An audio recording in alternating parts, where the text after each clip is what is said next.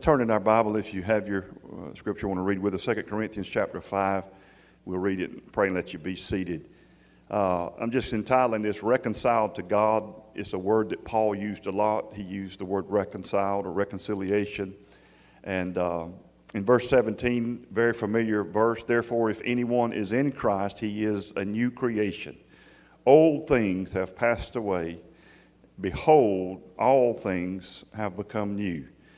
Notice it says all things. And something that I want you to see is in verse 18, he's going to tell us about what these all things are. He said all things would become new. And in verse 18, he says, now all things are of God. In other words, God's the author of this. This is not because of us that we've done something and God's responding to us. This is initiated by God. How many knows God's the great initiator? So all things are of God, who has reconciled us to himself through Jesus Christ.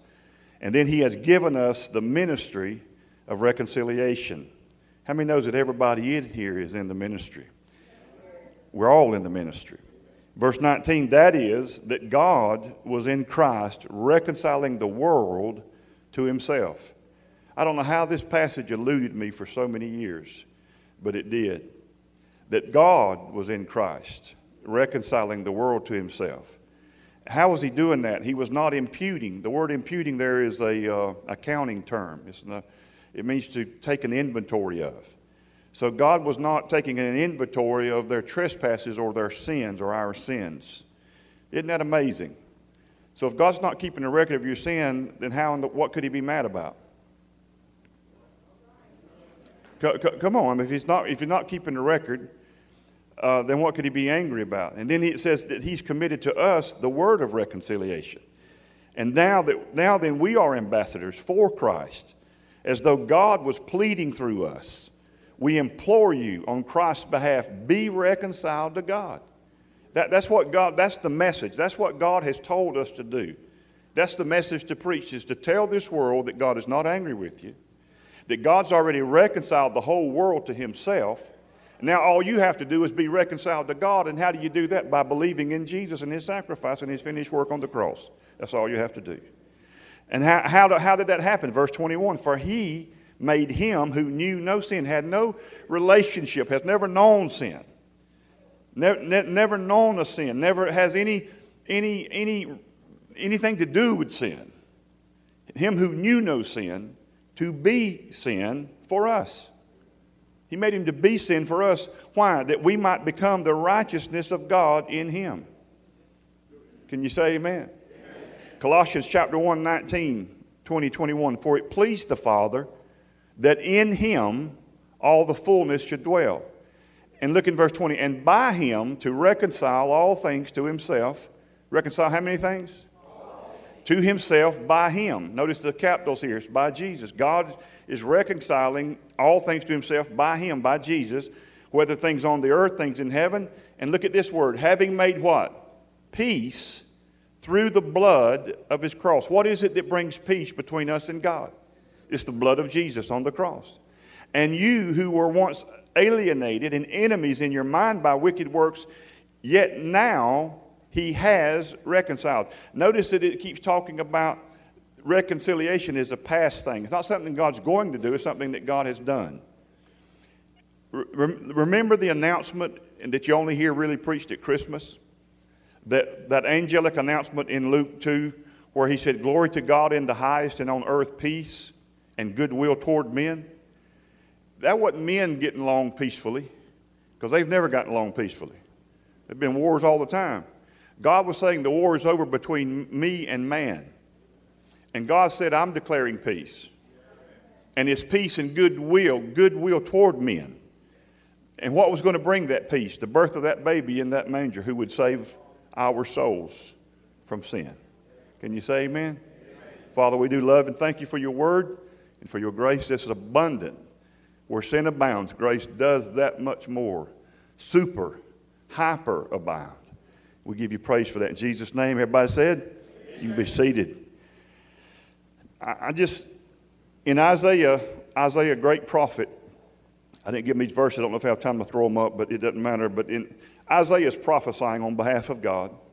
And in chapter 52, he says a very familiar, I'm just extracting one little statement he made. He says, how beautiful upon the mountains are the feet of them who bring good tidings or bring good news.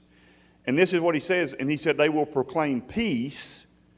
And then he says again, glad tidings of good things. And then he also says, who proclaims salvation. So I want you to see the kind of the chronology here. So in 52 now, in Isaiah 52, he's prophesying about this peace that would come, about this new covenant. In Isaiah 53, Isaiah the prophet starts out in verse 1 kind of like a news reporter on scene. And he says, who has believed our report? And to whom is the arm of the Lord extended? In other words, he said, I'm going to tell you something, but nobody's going to believe it. It's going to be too good for your ears. If your ears hear it, you're not going to believe it. But he began to prophesy about the Messiah, and all of chapter 53 is about Jesus, and it's specifically about his crucifixion on the cross and what he would suffer. In verse 5, he said he was wounded for our transgressions, he was bruised for our iniquities. But then it says this, the chastisement for our peace, the King James says, the New King James, for our peace. The chastisement that he endured was to do what? Bring peace for us. Peace between what? Peace between us and God. What I've just got through reading to you in Colossians. In other words, his chastisement would bring peace between us and God. And it says that chastisement was upon him, and by his stripes we are healed. So now chronologically we move over into the 54th chapter. And this is where Chuck was getting in my sermon. Verse 9, if y'all can put that one up, that'd be great. Isaiah 54:9. This is what God says about this. He said, this is like the waters of Noah to me. How many know that's a real big deal? The flood was a huge deal. Okay? And God said it's like that to me. That this that I'm going to talk about, God said, is like that. It's like the flood waters of Noah to me. And God said, because as I have sworn that the waters of Noah would no longer cover the earth, God said, just like that, I have sworn that I will not be angry with you nor rebuke you. I grew up, I know how Chuck was raised, and I'm so encouraged. I know there's many. It took us, that's why we probably at the age we are, it took us that long to get, and I don't mean people had a diabolical intent to mislead us. I believe they had good intentions, doing the best they knew. And we're all a product of our environment, and if we're not careful, we just simply repeat what we've heard. But what we have here is God saying that I'm not angry with you, nor will I ever be angry with you. And this is what he says in verse 10, for the mountains shall depart, the hills be removed, but my kindness shall not depart from you, nor shall my covenant of what? See that word keeps coming up? Of peace be removed, says the Lord, who has mercy on you. So God says until the mountains are removed and the hills are no more, God says my kindness will never depart from you. And yet many of us were raised up in church to think that God was perpetually angry at us. That he was not only angry with us, he was displeased with us, that we were out of fellowship with him, that we needed to do something to get right with God, and that's how it was with God. And we wonder why people stay out of the church and run from God instead of to God. And I remember as an evangelist being in certain churches, and some churches were worse than others. I remember being in one particular church. Had run probably a revival there every year. And it sounds like an exaggeration, but I assure you it's not. Every time that I would go there to start a revival at this particular church, there would be a guy that would give a message in tongues, and then he would interpret it. Nothing wrong with that. We believe in that. I just didn't believe in what he said God was saying. Because the message was that God was coming with judgment, and he was angry. And, and basically if you didn't turn, you were going to get killed before the service was over.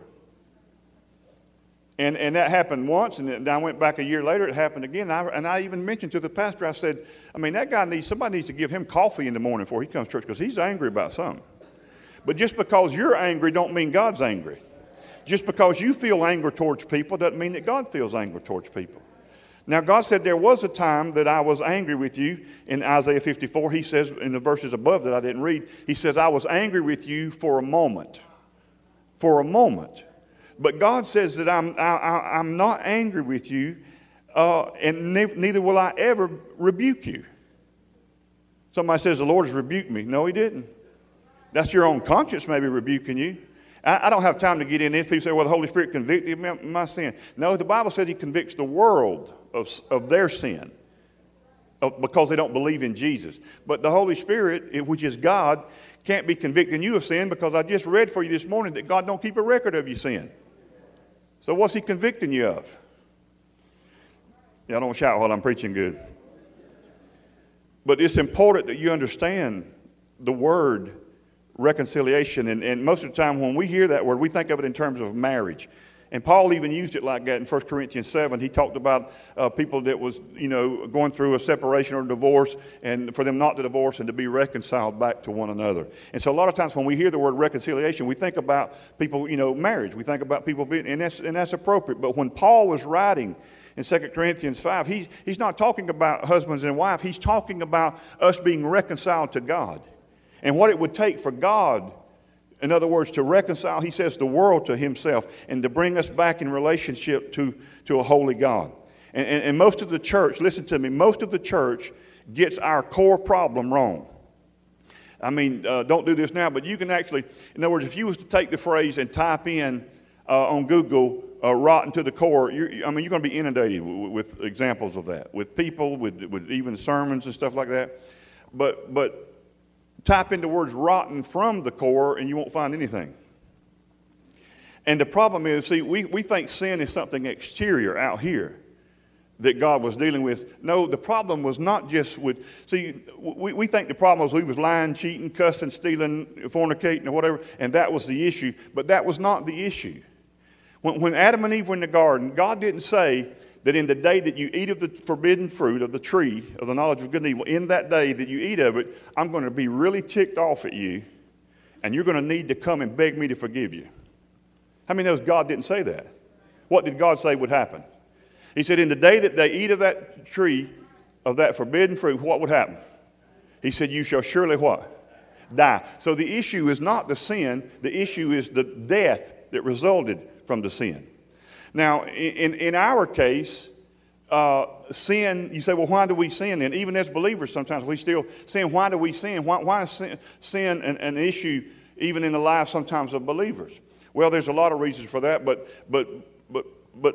we're not trusting in God. I mean, I was so amazed what he was saying, and that's why I've gone to great lengths around here to preach, and you go back on the podcast and read or listen to the sermon and even stuff that we've put out in blog form. But that sin is a noun. Grace is a verb, but sin is a noun. And most throughout all the Bible, sin is a noun. You remember what a noun is, right? It's a person, place, or thing. And that's the truth. The New Testament book that sin is mentioned more than any other book is the book of Romans. And out of 39 times that sin is mentioned, only one time is it a verb, an action. When Jesus went to the cross, he didn't die for your actions. He didn't die for your lying, your cheating, your fornicating. He died for the entity called sin. When John pointed at him and said, behold the Lamb of God that taketh away the sin, not sins, plural, the sin of the world, that's a noun.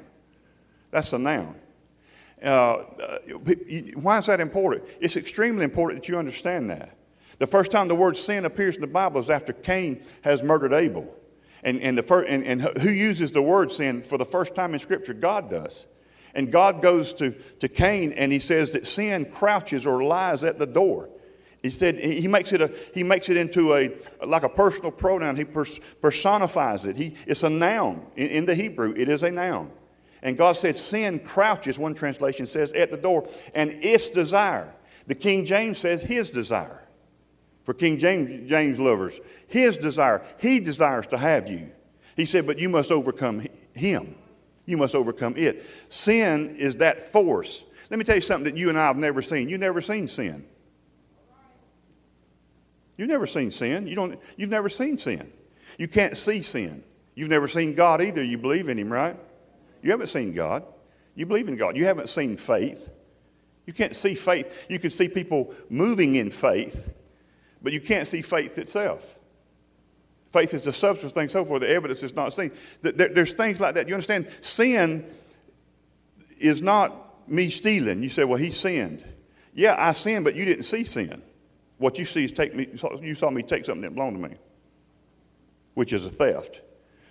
But the reason that there is sin, the Bible says sin, I'll read it in a moment, sin entered into the world and death by sin. See, sin had to enter this world. Sin wasn't part of this world, wasn't part of God's design. But sin entered the world, and then it says what? And death through sin. See, the issue, our core problem is not that we sin. Our core problem is that we're dead. Listen to me. That we're dead. Now, in the garden, sin brought death. God said in the day that they ate of the tree, they would what? They would die. And so for Adam and Eve, when they sinned, then that sin resulted in death. But for you and I, sin comes after the death. Because we are born in the likeness of Adam. That's what it says in Genesis. So we're doesn't negate that we were created in the image and the likeness of God, but we were now, since Adam sinned, we're a product of that genealogy. Are you with me? You didn't pray to be a sinner. And in the church world, you grew up and you say, well, somebody does something wrong, and so then you see them do something wrong, and then you call them a sinner. But in Romans 5:19, God says that we were made sinners. That means born. The word made, God made man, God made woman. So you were born a sinner. So the reason you sin is because you're a sinner, and that's what sinners do. Sinners sin. And where this started is you were born that way. So you were born. Are y'all following me? So you were born a sinner, therefore you sin because you were born a sinner. You're not a sinner because you sinned. This is important, but you sinned because you were a sinner. And the reason you sinned is because on the inside of you, you're spiritually dead to the things of God. I don't believe like some people teach that you don't have, that before you're born again, that you don't even have a spirit. If you didn't have a spirit, according to the way I read the Bible, you couldn't breathe. Okay, I mean, spirit and soul are intertwined together, and when that departs, you depart. So men have a spirit, but they're just spiritually dead. Paul called it dead in trespasses and sin. And so you're dead to the things of God. I believe man has a spirit before he's born again. That's why he desires the occult. That's why he goes after witchcraft. He goes after all these spiritual new age and all that kind of stuff. He has a spirit man, but that spirit man that he has is dead to the things of God. Paul said when you get born again, your spirit now is alive unto God and dead to sin. Total opposite. And so when you get born again, your spirit becomes alive to God. You become attracted to the things of God. You desire the things of God. If you say you've been born again and you don't desire the things of God, then you've not been born again.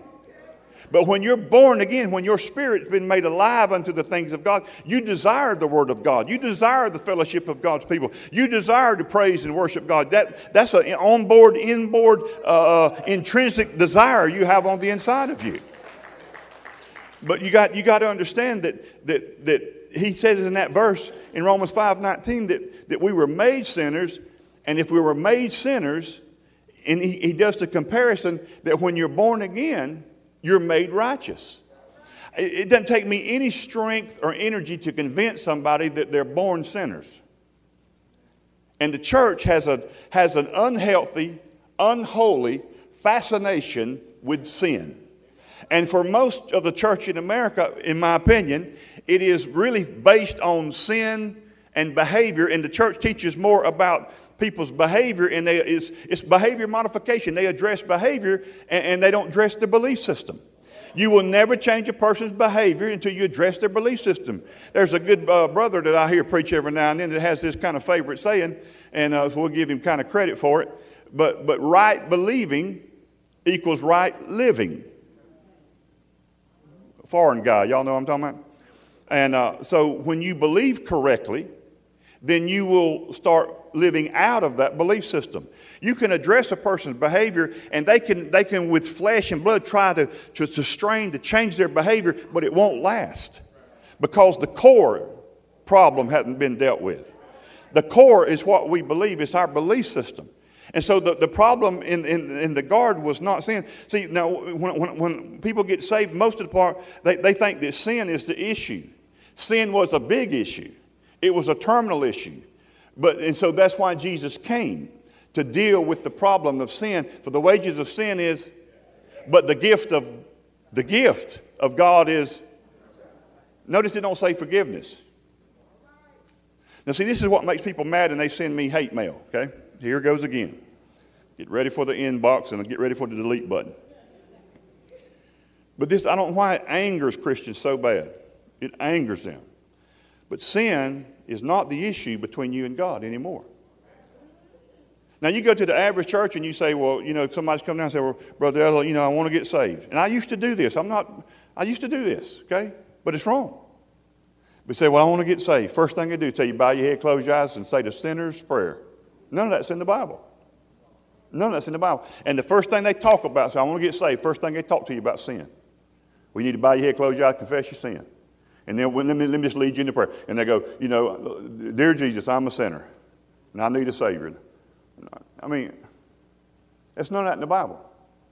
Some of you right now are looking at me with that religious weird look. And you must be first-timers today. So right now you're thinking I'm preaching heresy. So let's go to the Scripture. Don't have time to unpack all that, but Romans 10, 9 and 10. I don't care what church you go to. Everybody knows that's about salvation. Everybody claims that those verses is about people getting saved. And that's what Paul's writing about. And so in salvation, he says, if we believe in our heart that God raised Jesus from the dead, and we confess, notice the word confess. When you say the word repent or confess to an average Christian, their next thought's sin. If we played word games and I said, I'm going to say a word, and you say the first word that pops in your mind, if I said confess, they go sin. If I go repent, they go sin. And neither one of that has to do with sin. Neither one of that has to do. Repent is metanoia, the Greek word that means change your thinking. The word confess is homologos, same logos word, say the same thing God says about his word.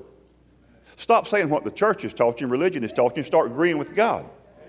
And what happens when you get born again is you're no longer a sinner, although the church is dependent on, and I don't mean to be mean at churches, I'm just saying we've got to correct this stuff.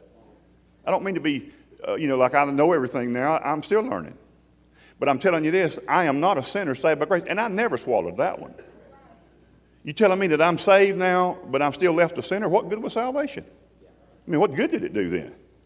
If I'm still just a sinner saved by grace, that's not your identity. You may sin, but that's not your identity any longer. You're not good at it anymore. You're not a pro like you used to be. You could just do it without thought, but you can't do it without thought now. Because you've been born again. You've been made alive unto God, to the things of God. That's not who you are. That's not your identity. That's maybe, but the world will put a stamp on you where you're a drunkard, you're an alcoholic, you're a drug addict, you're this, you're blind Bartimaeus. You think his mama's got blind Bartimaeus on his birth certificate? But they'll throw that blind in front of your name and then they'll just label you as what you are. That's not what you are. That's not what you are. So you got to understand that your identity now is you're not a sinner. And you say, well, you talk about this a lot. I'm going to talk about it every Sunday. For the rest of my life, I'm going to tell people about the grace of God. I'm going to tell people about the grace of God. Because this is the message that God said that I won't preach, is to tell this world that I, myself, am the initiator, and I have reconciled the world. Not just folk in church. I did it. I said the war's over. I said I have the peace now. And in my wrath and anger that was for a moment that was on sin, I'm going to take care of that issue because I'm going to forgive the whole world. And see, this is where they get mad. God has forgiven the world of sin. So therefore, when you come to God to receive salvation, like in Acts 16 in the Philippian jail, when the jailer comes to Paul and says, listen, guys, it doesn't get any clearer. I just sat this week on the beach with a guy that was raised in wholeness, like I was.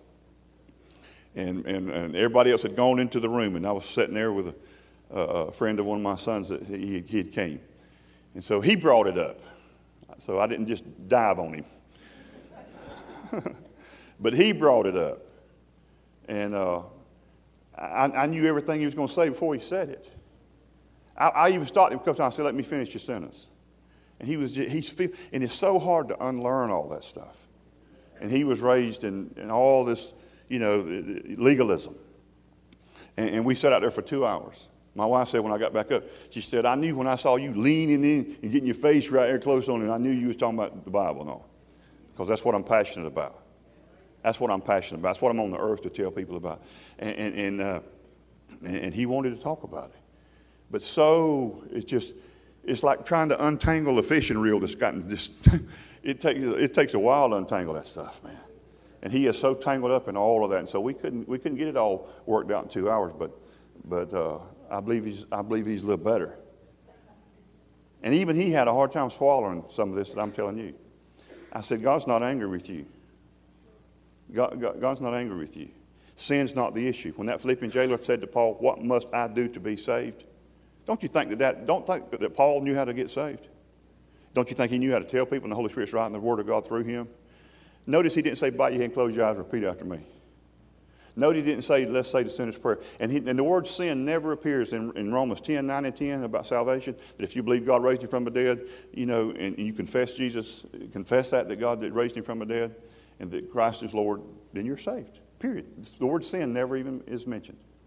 And then the Philippian jailer, what must I do to be saved? The word sin's never mentioned. Paul really screwed up, didn't he?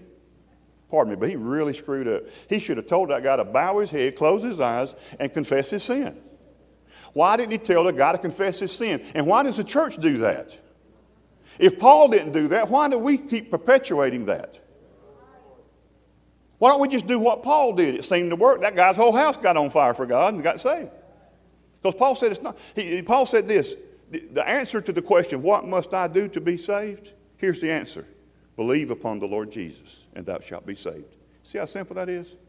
Why didn't he mention sin? Because sin ain't got nothing to do with it, because sin's already been dealt with. Now, either Jesus did what he came to do, and when John the Baptist pointed and said, behold, look at the Lamb of God that takes away the sin of the world. And to believe that you have to bow your head and confess your sin means that you don't believe Jesus did what he did. Jesus should have said it's almost finished. It's about half finished. It's about 3/4 finished. No, Jesus said it is finished. And he wasn't a liar. He finished it. There's only one thing that causes forgiveness, and that's bloodshed. And if people are running around not forgiven, then we've got to wait on Jesus to come back and shed more blood. Because you're not forgiven because you cry. The brother I was talking to, he said, well, if you're remorseful and all, the Lord will forgive you. I said, that remorse ain't got nothing to do with it. Now there is worldly sorrow. The Bible, Paul mentions that, in case you're some scholars out here. And there's worldly sorrow. That doesn't do anything. You just sorry you got caught. There's godly sorrow that leads to what? What does it say? You can say it. Godly sorrow leads to repentance. It leads you to start thinking differently about sin. The reason you need to think differently is because it's been dealt with. And so I got to get off this, but the issue is not sin. And I know right now some of you, if you just, well, I know in the Bible it says, and that's where this guy pointed me. 1 John chapter 1, verse 9, it says, if we've confessed our sins, he's faithful and just forgive us our sins and cleanse us from all unrighteousness. That's the only verse you got. And that don't mean what you think it does. Because I can give you 20 verses that show forgiveness is past tense. Forgive others as Christ has forgiven you, Paul said.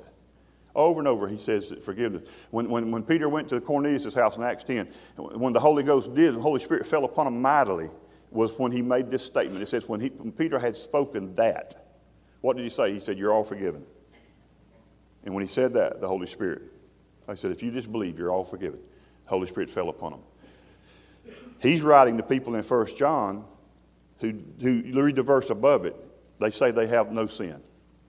They say sin don't exist. And by the way, for those that want to quote that verse, if you want to be true and accurate to Scripture, 1 John 1 and 9, when it says, if you're faithful and just to confess your sins, it's not a plural there, added by the translator, and it is a noun.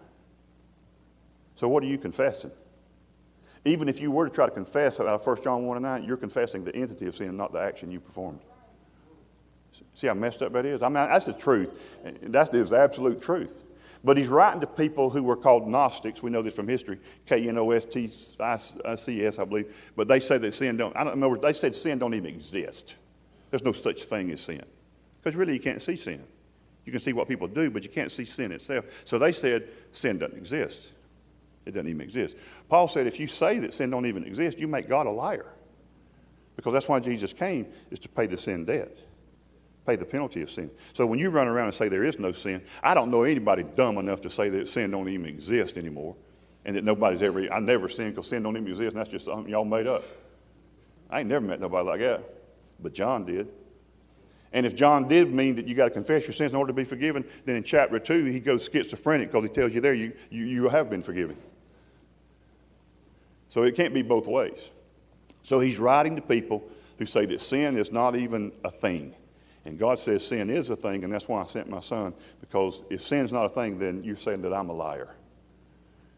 And he says if you say the same thing I say about sin, that it does exist, and you confess that sin is real, then he is faithful and just to forgive you of sin, all nouns, check, see if I ain't right, and then to cleanse you from how much unrighteousness? How much? So that proves they're sinners. He's not talking to the church. Nowhere in the Bible does the Bible ever call a saved person unrighteous. Nowhere in the Scripture does God ever call a sinner a saint, nor a saint a sinner, ever. So the fact that he says to cleanse you from unrighteousness means they have not been cleansed. How many times do you get cleansed from unrighteousness? One time. Not daily. Righteousness is a gift, Paul says. It is not something you do. By all of this I'm saying is not that sin is not a big deal, but Jesus is a lot bigger deal than sin. Okay? So I'm not saying that go sin, and you always get accused of that, and that's just the spirit of stupid come upon people. Well, you just saying we can live any kind of way and just sin all want to. Well, that's just dumb as dirt.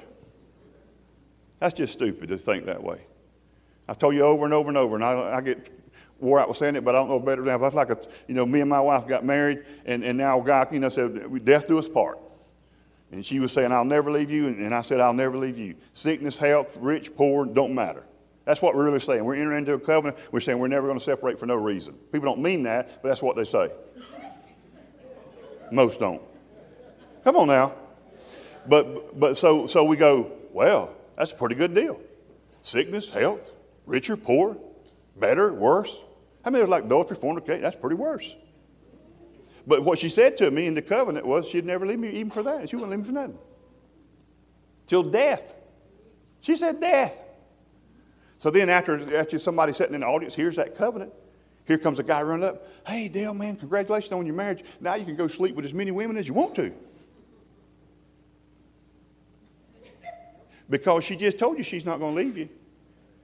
As stupid as that is, as stupid as that statement is just how stupid it is for somebody to accuse preachers of grace that now he's saying you can just go sin all you want to. Because what you forget is there's this little thing that's got us up there saying the covenant in the first place that you're forgetting about. It's called love. See, I don't need your rule book because there's better than a rule book. There's love. I love her. You got kids. I got children. I got grandbabies. There's hundreds of laws, they tell me, written in the Georgia Law Code in regard to your care for your children. You can't leave them in a hot car. They'll lock you up for that. You can't feed them cotton candy 3 times a day, 7 days a week. They'll lock you up and take your kids from you for feeding them cotton candy. Oh, it's getting quiet in here. You can't leave a 2-year-old and go to the club and find your groove back and leave them in a locked house by themselves, uncared for and undisciplined. They'll lock you up for that, right? There are all kind of laws on the books. But I've never read any of those laws in regard to how I treat my children. Because when I raise my children, there's not a law book you'll find in my house that tells me how to raise kids.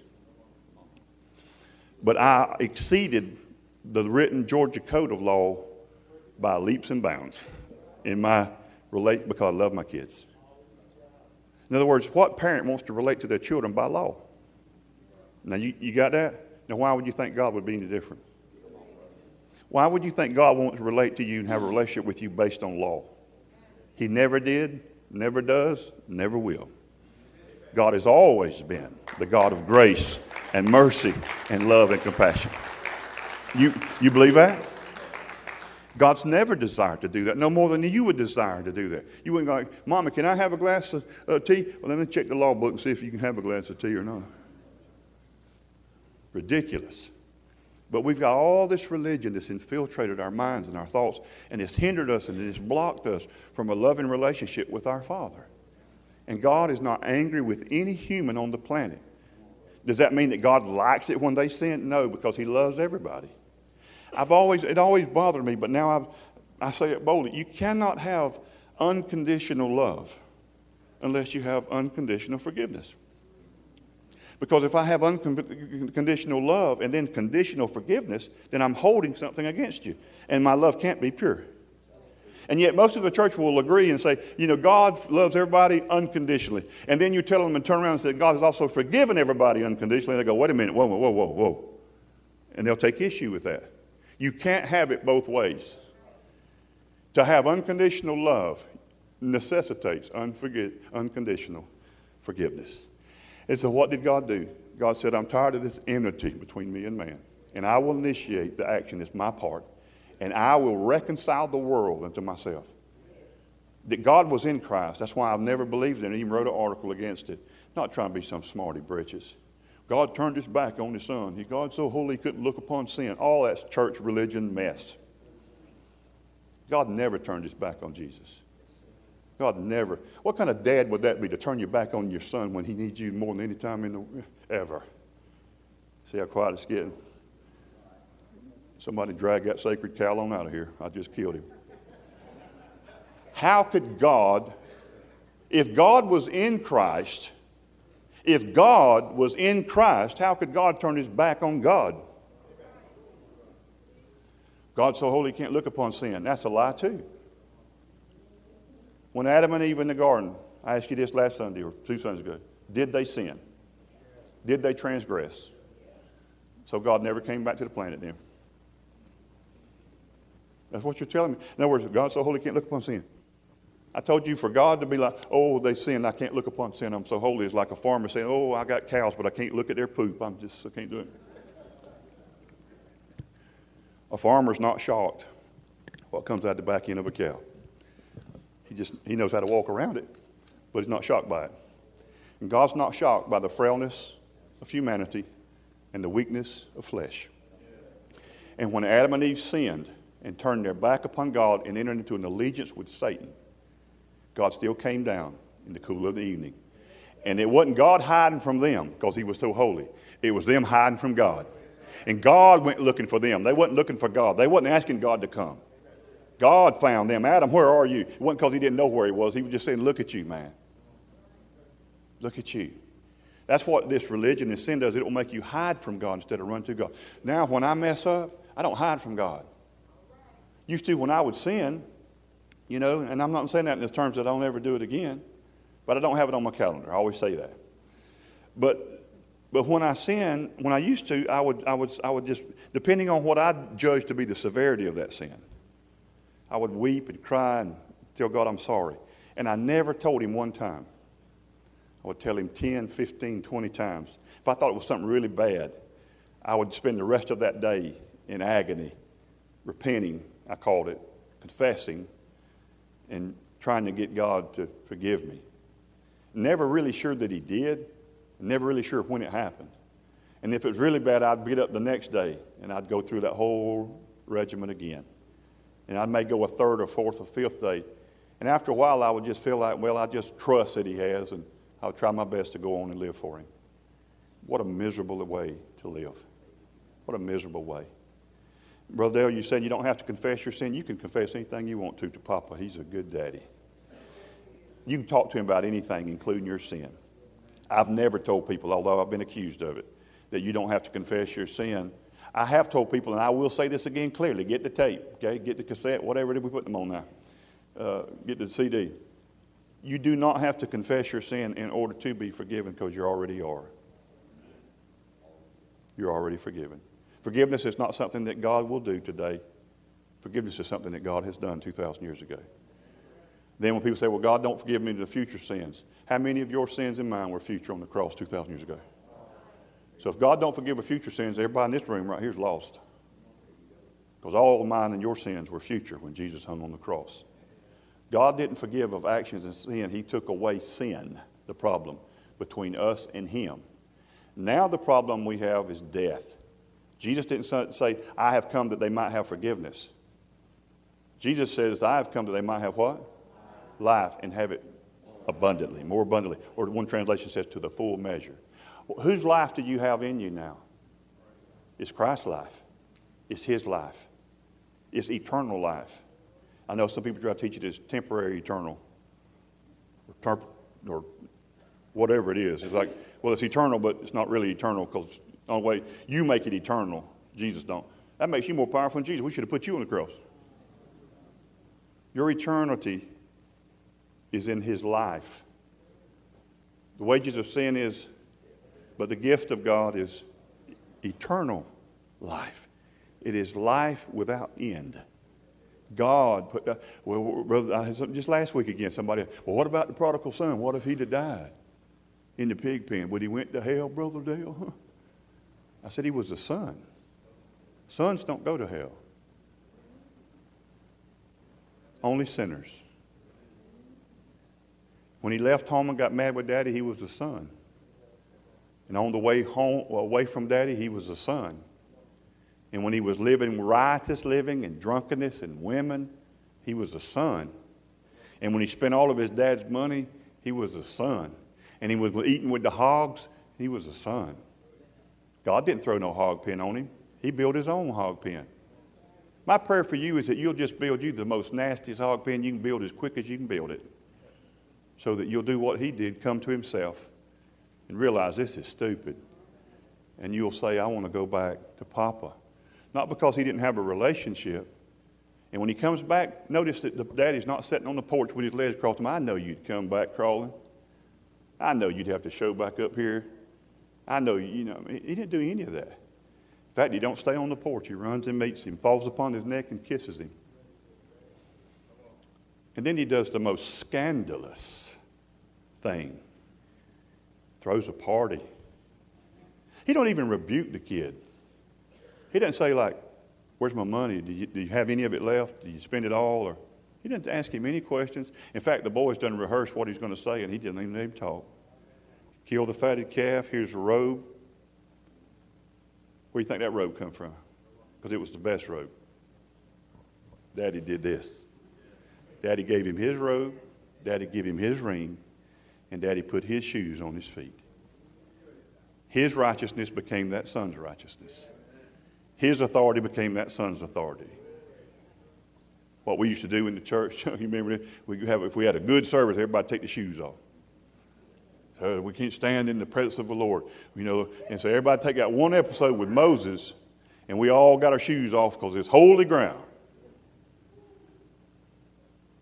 I don't mean I'm just saying we were sincere as we knew how to be then. But if we really knew the grace of God, you'd be putting your shoes on. Because the law came through who? Moses. So Moses has to take his shoes off because you can't stand before God based on your performance of keeping the law. Because no human has ever been able to keep the law except Jesus. Nobody. And so now Moses has to take his shoes off because when it comes between standing before God, he's a slave to sin.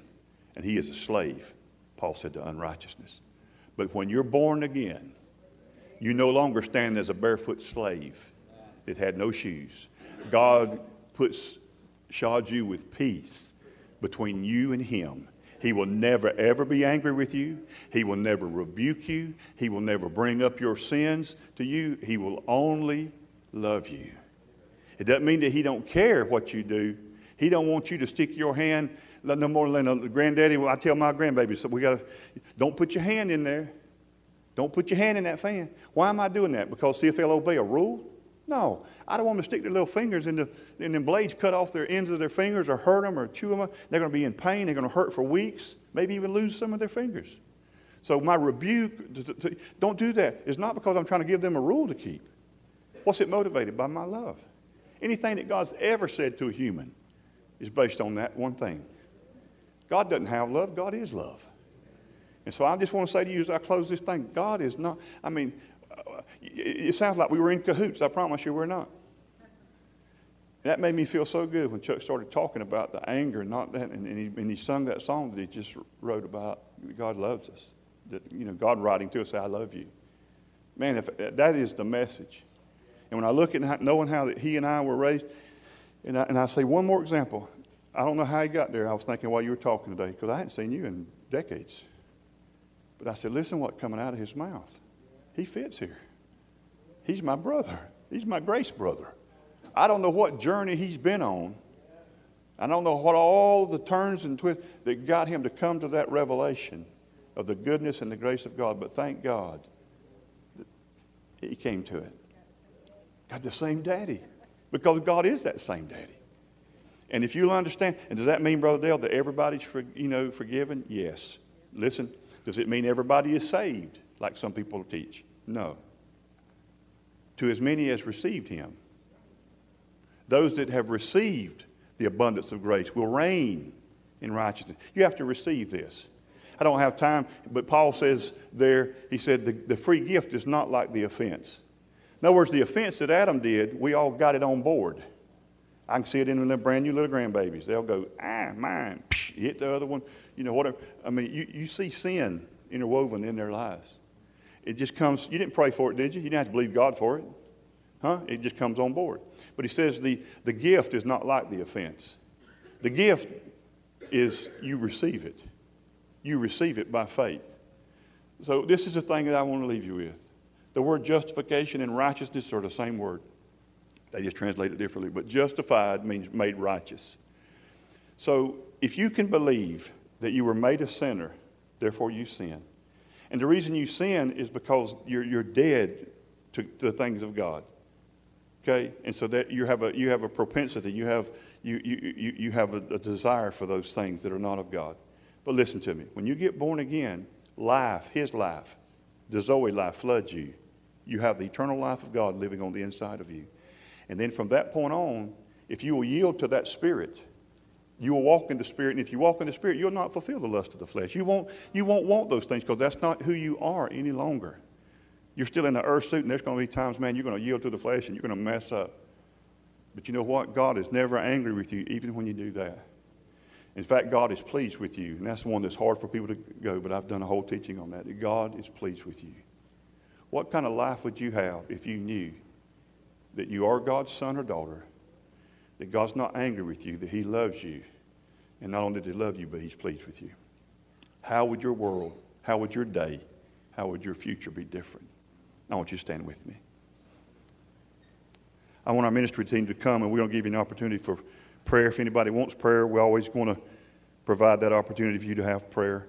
You don't have to. We're not going to string it out. But we don't ever want you to leave this campus without knowing that somebody will be up here to pray with you and for you if you desire that.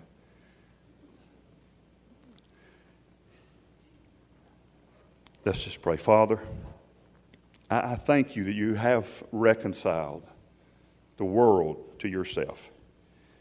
I thank you that you've promised us in your word, and you've even made it so pointed that just like the waters of Noah, you would never, ever be angry with us nor rebuke us again.